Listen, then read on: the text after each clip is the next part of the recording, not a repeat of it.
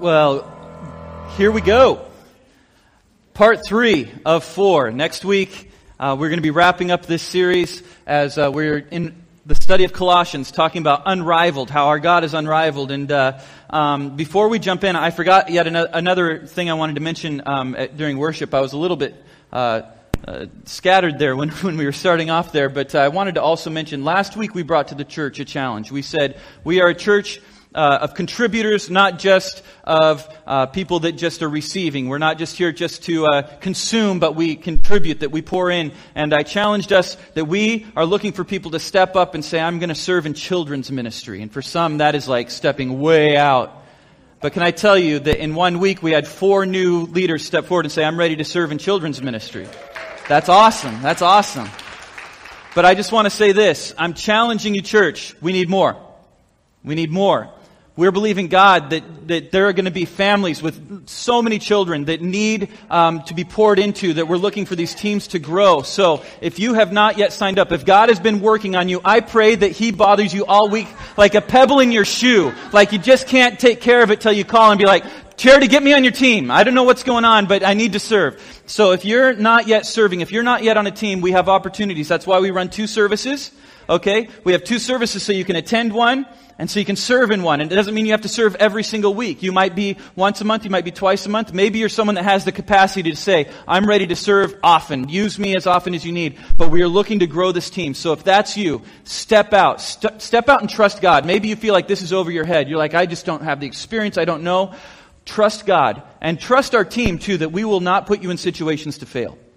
We are going to line you up with people that set you up for a win, that set you up so you step in with confidence. So I encourage you on our connection cards at the end of the service, I'll remind you, let us know on your connection card you want to serve in our ministry. Specifically, we're looking to grow this kids ministry. Let us know on that connection card. It's a great ministry. Okay, moving on. Jumping into the Word. Colossians chapter 3. I entitled this message, Fashion Week. Because I just love Fashion Week. I don't even know when Fashion Week is. I'm going to be honest with you. I don't know if that's a specific time or if that's like the Oscars or something, but it felt appropriate. So we're calling it Fashion Week, okay? And so hopefully by the end of this service, it'll make sense why. And if not, you'll be like, that was weird. I don't know why he did that. But I entitled this message Fashion Week. And so we're going to just dig into the Word together here. Open your Bibles with me. Get out your smartphones, things like that. We're going to be in Colossians chapter 3. So starting with verse 1, Paul says this, Since you have been raised to new life with Christ, set your sights on the realities of heaven, where Christ sits in the place of honor at God's right hand. Think about things of heaven, not the things of earth, for you died to this life, and your real life is hidden with Christ in God. And when Christ, who is your life, is revealed to the whole world, you will share in all His glory. Wow. That's a cool section right there. And so when we look at the Pauline letters, the epistles written by Paul, he follows a typical pattern as he writes these letters. He opens with, it's like, did you guys in school take how to write a formal letter? I did that, and I write very few formal letters. I write a lot of very curt emails now. But we used to have like how to write a proper formal letter. You open with like an opening, dear or, sirs or madam and whatnot. He opens his letters with like a greeting. He says hi to all the folks. Say hi to Priscilla. Give a pat on the back to this person, that person. Wave to people. This is his greeting to everybody. Then he jumps into a section that is doctrinal teaching. He's teaching good doctrine. This is how we should understand, what we should know, what we should believe. And so he lays down doctrinal statements. And over the last 2 weeks, the last 2 chapters, it's been doctrine that he's been teaching. Good, solid doctrine. But then he makes a shift in his letters over to the practical application.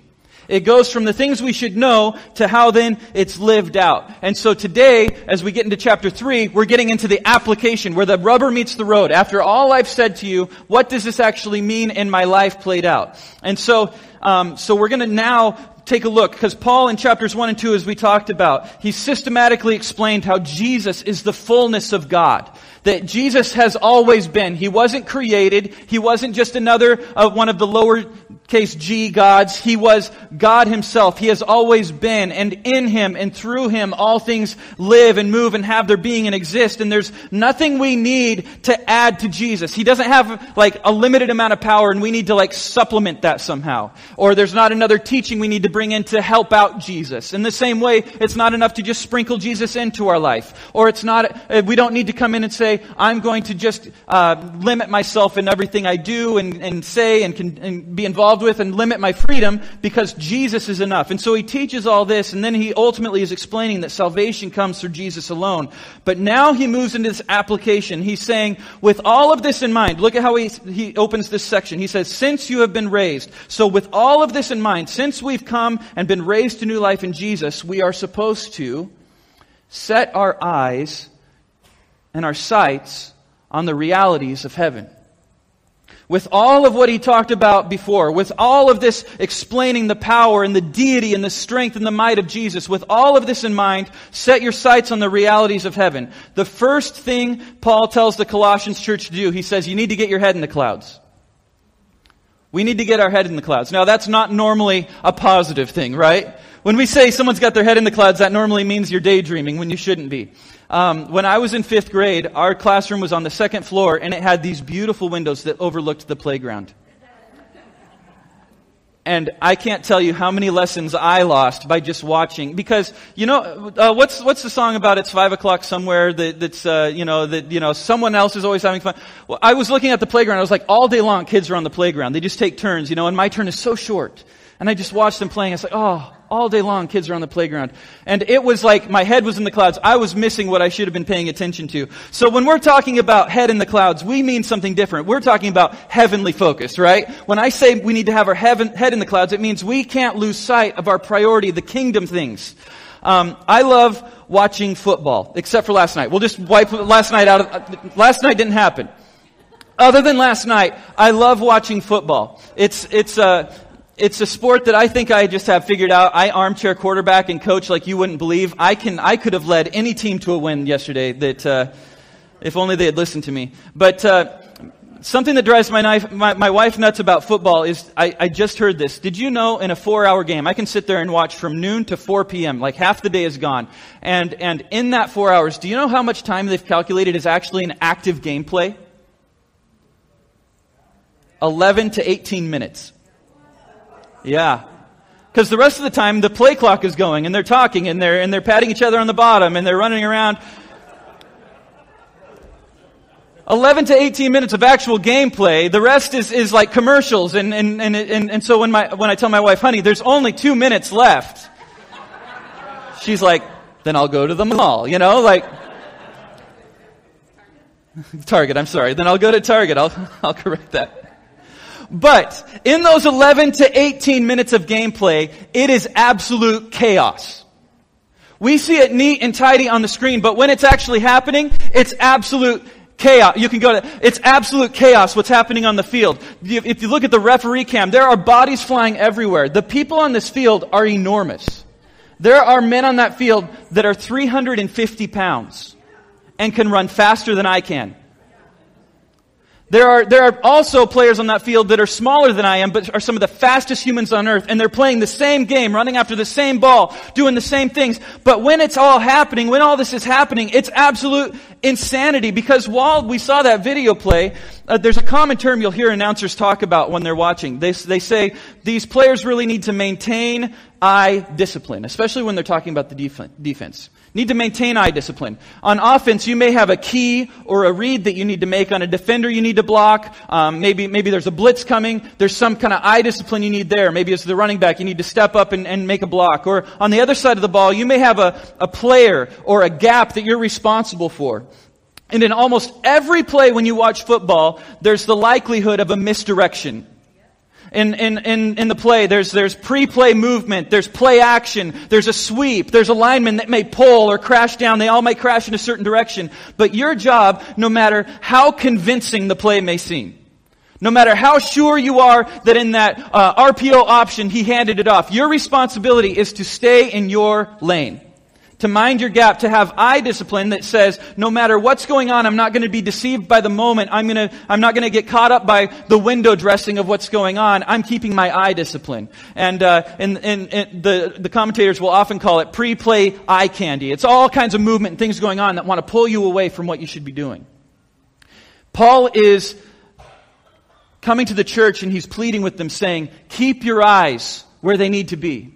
This world is full of eye candy. This world is full of things that would try to draw you away. Say, look at this, look over here, look over here. The devil wants nothing more than to draw our eyes away from heavenly things. And he's saying, keep your eye discipline. Keep your eyes on heavenly things. We need to focus on the realities of heaven, Paul asks. And I was telling Hosanna about this point yesterday. She's like, so tell me about your message. And I told her the point, and I was like, I'm trying to explain it to her. And she said, yeah, it's kind of like you steer where you stare. And I was like, oh man, why are you not writing this message? That's so good. You steer where you stare. That's even got great alliteration. How many of you have ever been driving down the road and something really interesting is out to the right? Maybe you see a deer or something like that. You're like, look, elk! And before you know it, you're on the rumble strip.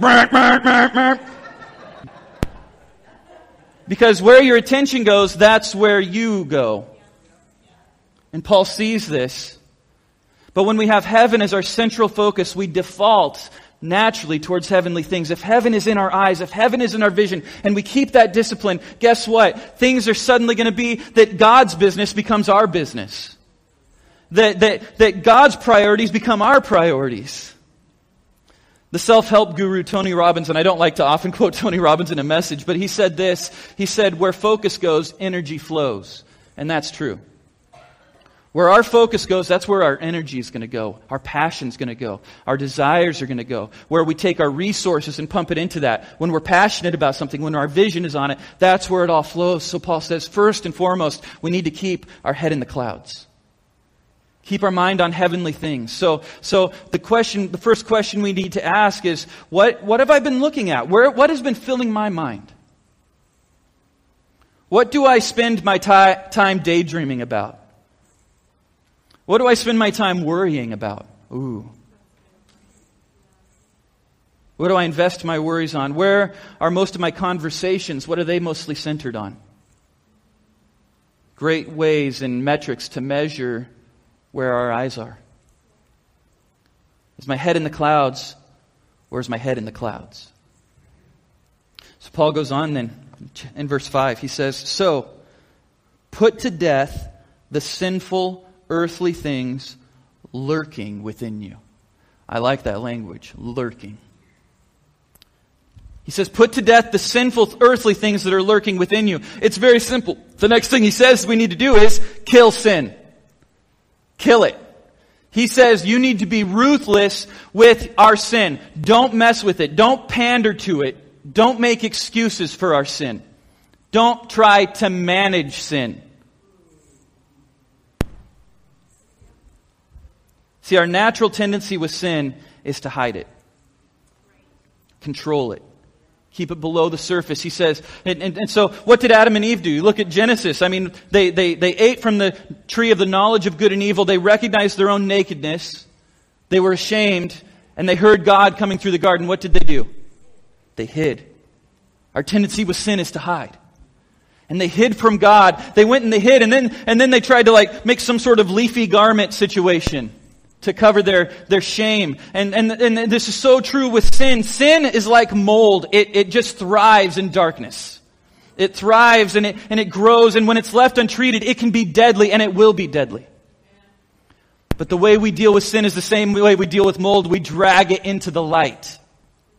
We drag it into the light. Psalm 32:5, David says, finally, I confessed my sins to you, and I stopped trying to hide my guilt. And I said to myself, I'll confess my rebellion to the Lord, and you forgave me. Now that's an interesting phrase, because so often we think when we bring our sin before God, then you shamed me. Look at what you've done. We expect the opposite to happen, but rather it's the shame from hiding sin that brings all that upon us. But when we bring and confess our rebellion to God, He says, and then you forgave me, and all of my guilt is gone. When we bring sin into the light is where it dies.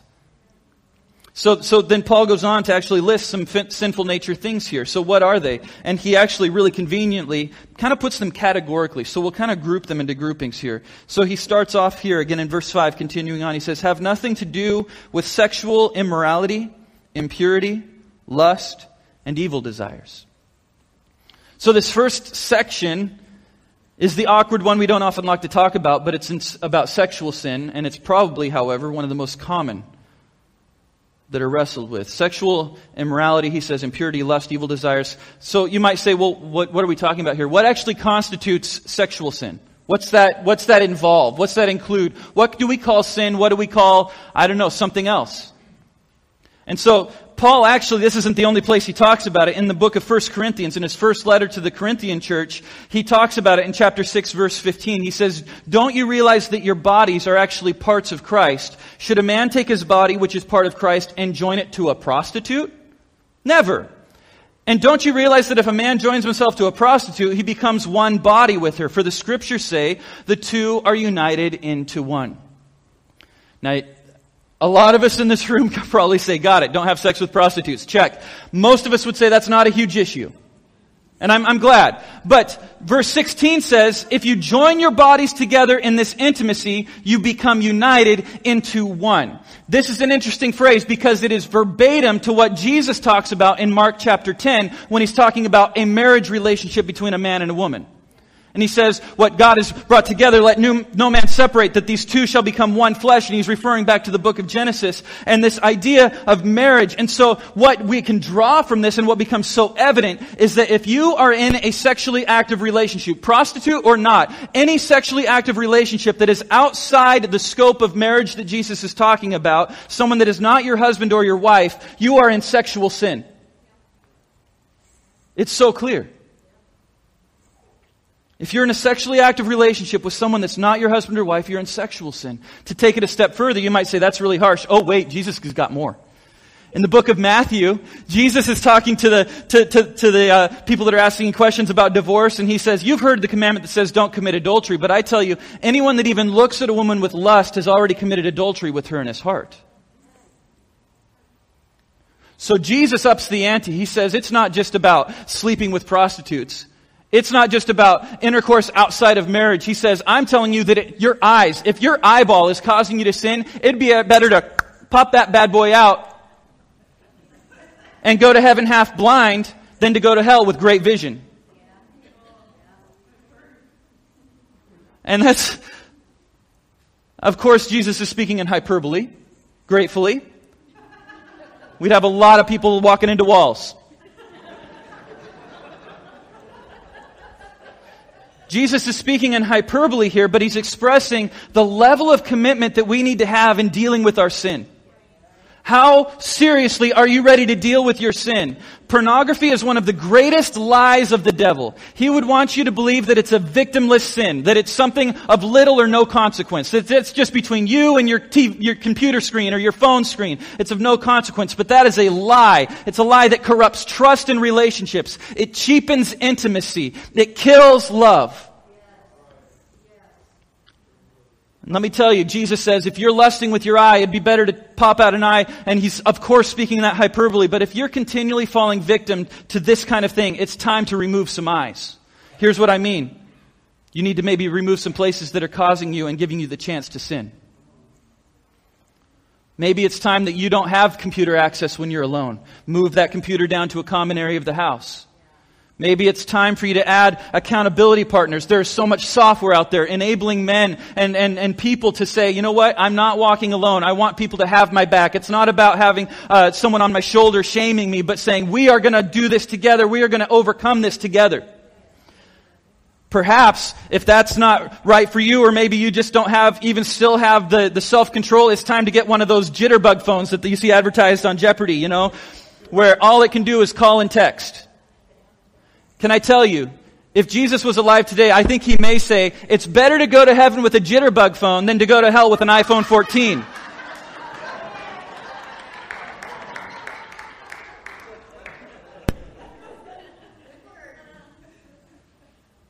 Sexual sin is one of the things that we want to steal our eye discipline from heavenly things. Moving on to verse 5. Don't be greedy. For a greedy person is an idolater, worshiping the things of this world. Because of these sins, the anger of God is coming. Whoa. Don't be greedy. This was interesting. Greed is idolatry, Paul says. You know, if you were to pull out a dollar bill or a $20 bill or a quarter, you'd see something stamped on it and it says, "In God we trust," right? I was thinking about this while I was writing my message. I think for a lot of us, what it actually says on that is, "In this God I trust."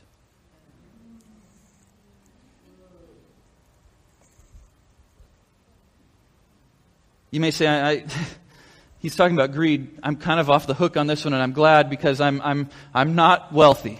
I'm not a greedy person because I don't got nothing. But let me be honest here. Being a rich miser, you might say, is not a problem, but that's a misconception. You don't have to be rich to be greedy. Sometimes we take ourselves off the hook there because we're like, "Have you seen my bank account?" Not greedy. But our approach to money and how we handle it is reflected here. Ecclesiastes 5:10. Solomon, the guy had a pretty good checkbook. And he wrote this. He says, "Those who love money will never have enough. How meaningless to think that wealth brings true happiness. The more you have, the more people come to help you spend it." I like, have you ever watched those things where the person wins the lottery and they come in like one of those Halloween masks? They don't want any family to know that they won. So what good is wealth except perhaps to watch it slip through your fingers? It's like trying to hold sand. If you want to live an unfulfilled life, he's saying, be greedy. You'll never have enough. You'll never be content. So what's going on here is Paul saying having money is wrong? Of course not. Not even having a lot of money is wrong.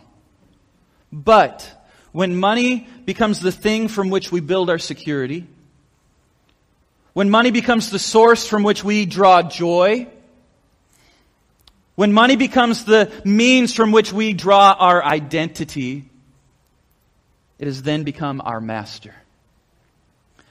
In Matthew 6:24, it says, "No one can serve two masters, for you will hate one and you'll love the other. You'll be devoted to one and despise the other." Jesus says you can't serve God and be enslaved to money.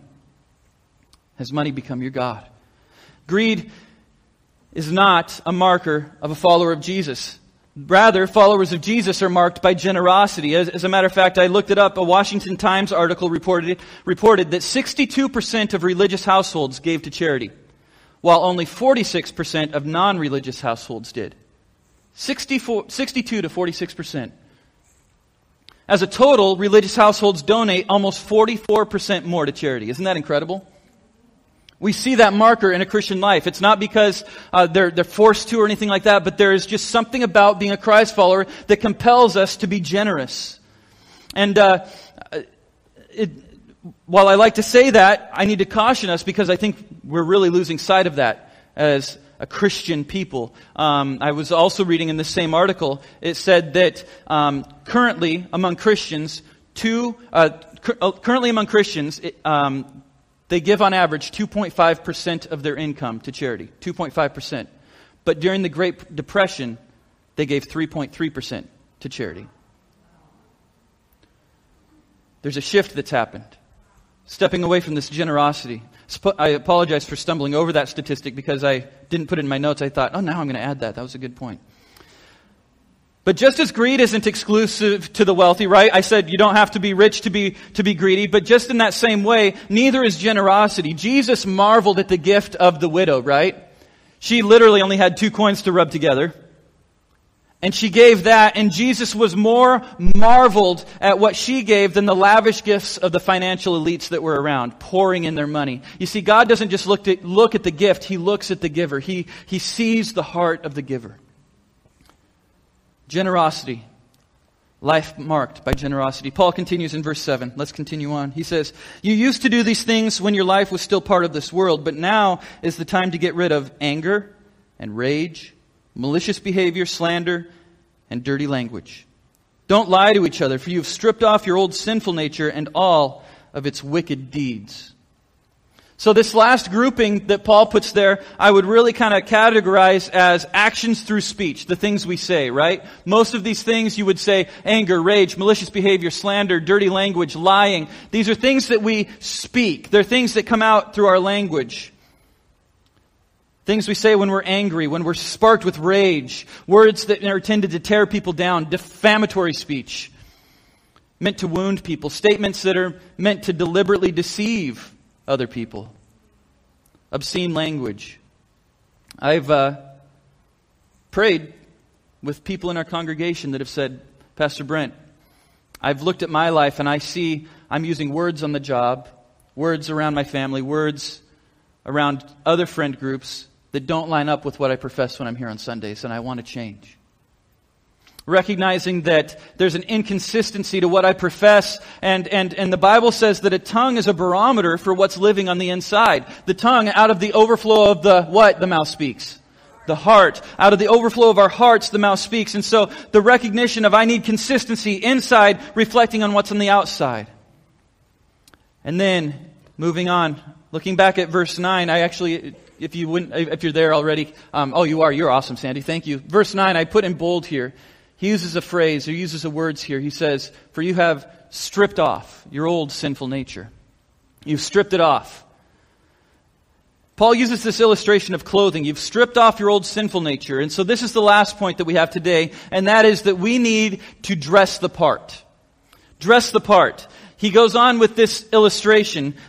See if you can count the number of references to dress or clothing as we continue on. So already in verse 9 he says that we have stripped off the old sinful nature. But moving on in verse 10 then, so that's one. It says, but put on your new nature and be renewed as you learn to know your Creator and become like Him.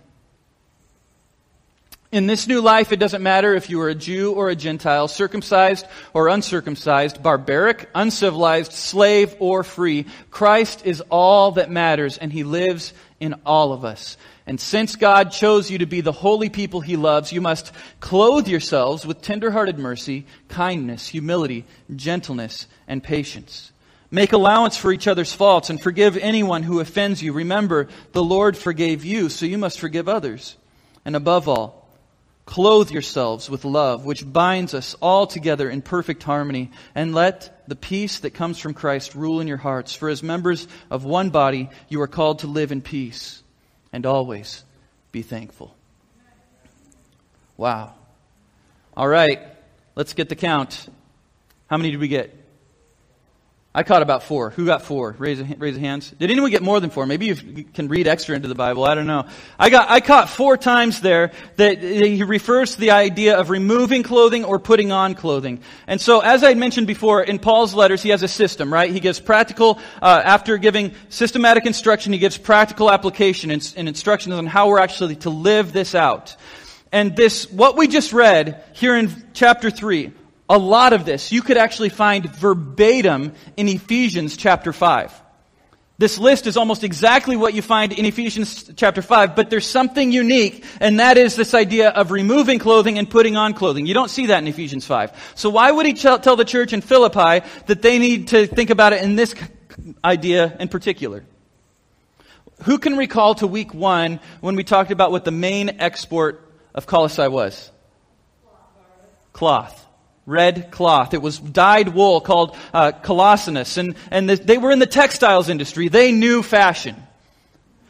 At the same time, Colossae sat at this meeting point of cultures. It sat right there on the end of Turkey, right next to Greece. It was part of the Roman Empire. You had the Silk Road coming in from China. You had the Jewish influence. You had this other group of people that he lists called the Scythians, which in the NIV and other translations they list, instead of calling them uncivilized, it's Scythians. And this group was living there. And so when they viewed clothing, when Paul started giving this illustration of clothing, this would have been a really important part of their context, because clothing was emblematic. Clothing was, your identity was tied to your clothes. Today, it's not so much the case. A lot of celebrities and wealthy elites, they dress like everyday people. in a lot of ways, unless they're on the red carpet or something like that. Every once in a while you see like Adam Sandler shooting hoops in like really ratty Adidas or something like that. But you see, like, you watch TMZ or see on People magazine, people walking down the street and they're wearing normal clothes. Now they might look normal, but their shirt probably costs more than my truck, honestly. But they dress fairly normal, right? They don't want to stand out. They don't want to look different in a lot of those ways unless they're on the red carpet or doing something like that. But in the first century, your clothes told your story. In the first century, what you wore was literally who you were. In Roman society, there was actually a felt cap. I enjoyed doing this study because I came across a doctoral thesis that was written by a lady going to seminary in Australia. And I didn't read it all because it was hundreds of pages long, but it was specifically on this section of Philippians on clothing and what it meant to them and how it actually applied. And one of the things that you can see here, this gentleman here is wearing a special hat called a pilisus. And this pilisus is a felt cap that was worn, it was red, and it was worn by freed slaves, emancipated slaves. And so in Roman society, if someone saw you wearing this hat, they knew that person is a free man. That person is a free woman. It actually spoke to your status. Clothing told your gender. It told your ethnic origin. It told your political status. It told your ideologies. As a matter of fact, where Colossae sat with, like as I said, with all of these different societies coming together, you would know someone as Roman because of the toga they wore. It was a specific type, different than the Greek, and it would wear. They'd have stripes on it to show their rank and their status in society. The Scythians, as I mentioned just before, that Paul lists here, these were considered uncivilized people. They were actually a nomadic tribe that rode horses around, and they were from up north. And instead of wearing tunics and things like that, because they rode horses, they would actually wear trousers and leggings.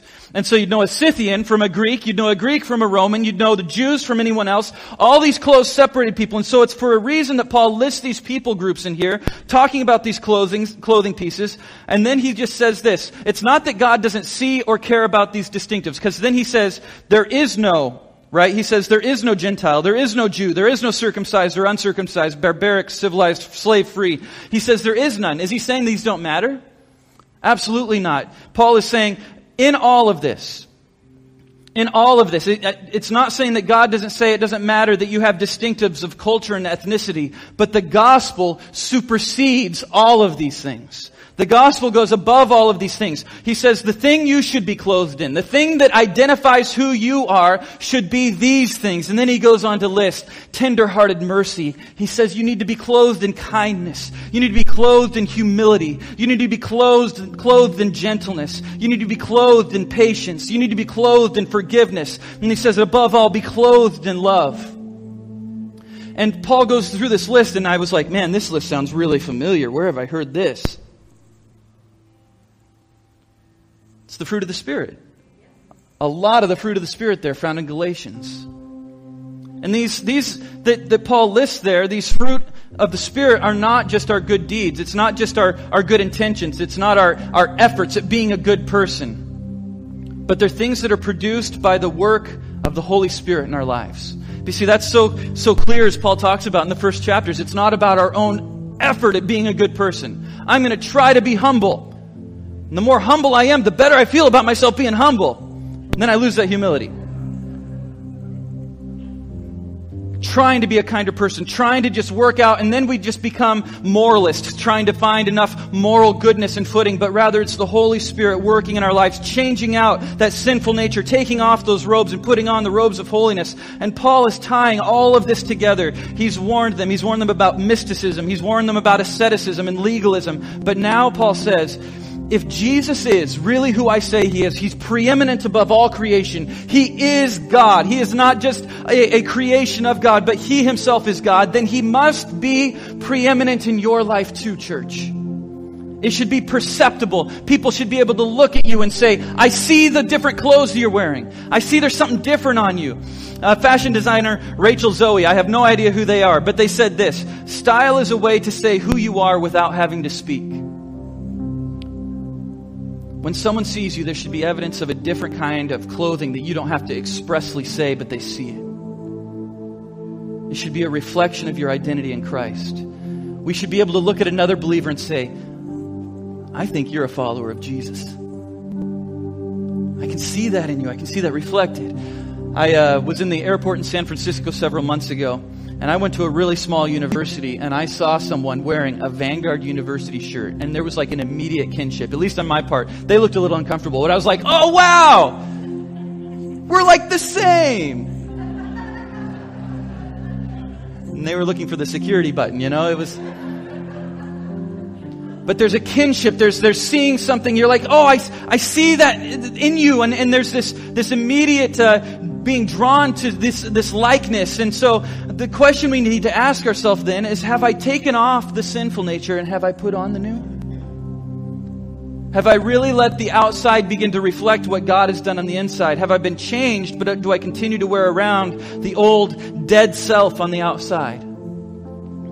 Allowing sin and greed and anger and sexual immorality, the things I say, they're telling a different story than what God has done on the inside. So church, today, let me say today is Fashion Week. What are you wearing?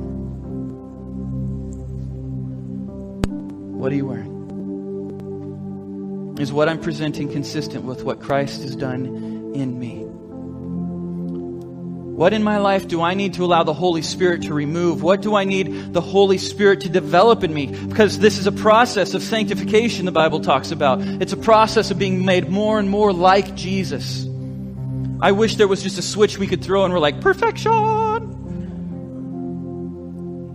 But there's a process of daily. See, that's the thing. There's a rhythm and there's a ritual to clothes, right? I would hope that every day we take off clothes and then the next day we put on new clothes. There's a rhythm to that. So this week, what do I need to take off? What do I need to actually intentionally, thoughtfully say, I am removing this. I am having discipline. I discipline on heavenly things. I'm going to be thoughtful in recognizing the sinful nature I'm removing and putting on the righteousness of God. This week, what do I need to take off? What do I need to put on?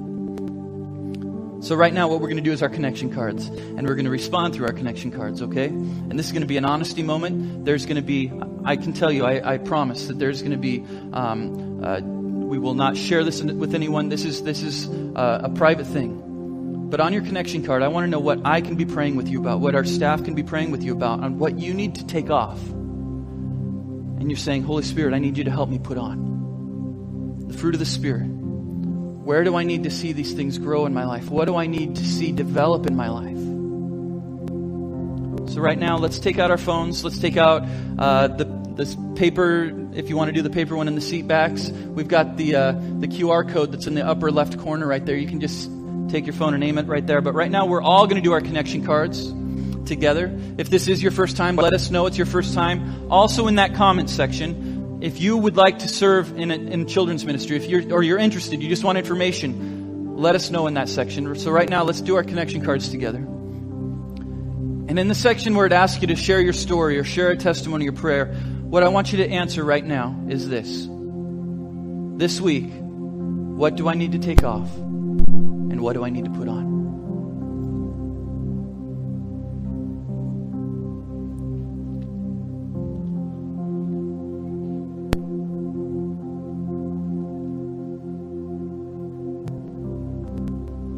Let's bow our heads and close our eyes this morning.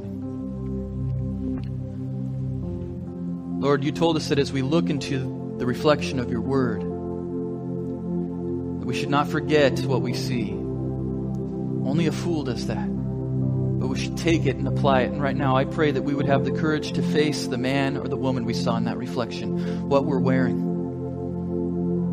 Perhaps we've seen a lot of greed that's been holding on. Perhaps we've seen a lot of sexual immorality. And it's been holding on.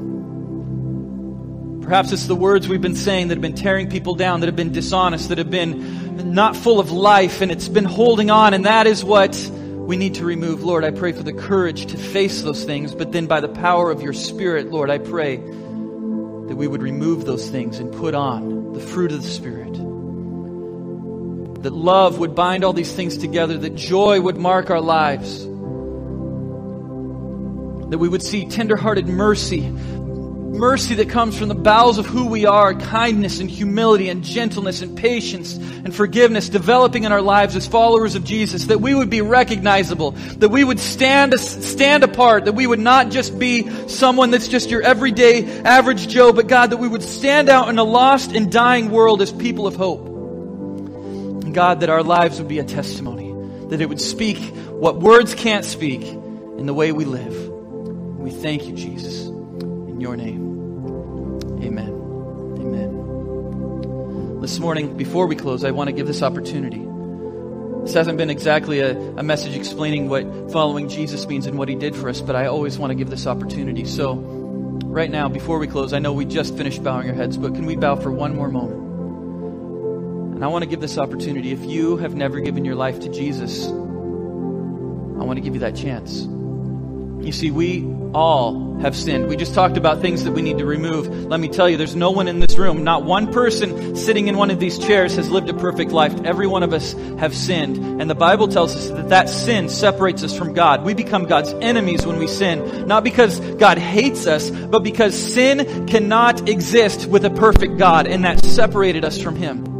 And what we got through that is death. Our sentence is death. But the good news is that Jesus came for us. He came to take our place. He died in our place so that we don't have to live in sin anymore. We don't have to live under the condemnation of sin, but have new life in Jesus because He died in our place. He took our sin upon Himself, and now when we stand before God, He doesn't see our sinful, imperfect selves, but He sees the perfection of Jesus on us. So this morning, if you need to be covered by Jesus' forgiveness, you want to stand right before God so that one day, when you stand before Him, you can say, I'm right before you, God, because of what Jesus did in my heart. And if that's you, and you want to give your heart to Christ and say, He is my Lord and He is my Savior, with our heads bowed and eyes closed, raise your hand and raise it high. I want to pray with you. Raise it high. Yeah. Thank you. Anyone else? Thank you. Yes. You can put your hands down. Right now, church, we're going to pray this together as we go. Repeat after me. Say, Dear Jesus, thank you for loving me and forgiving me. You came to save me, and I accept your forgiveness. I make you my King and my Lord. I will no longer live life on my terms, but by your terms. Jesus, I choose to follow you from this day forward. In your name, amen. Amen. The Bible tells us that heaven celebrates that moment. So we celebrate together that God has done a good thing. Church, let's stand together. Let's stand together. Father, I pray over your church this week as we go forward. I thank you for what Paul lists in verse 15 where he says, we are then to always be thankful. We are thankful for your word that is good. We are thankful for the things that you have done, that you have brought this church community together, to walk together, to grow together, to edify one another, to love one another. I pray this week that we would have our eyes on heavenly things and always be thankful for all that you've done, the good that you pour out over us, unmerited blessings that you give us, Lord. We thank you, Jesus, for all your promises. And all together, God's people say, amen. Amen. God bless you, New Life Church.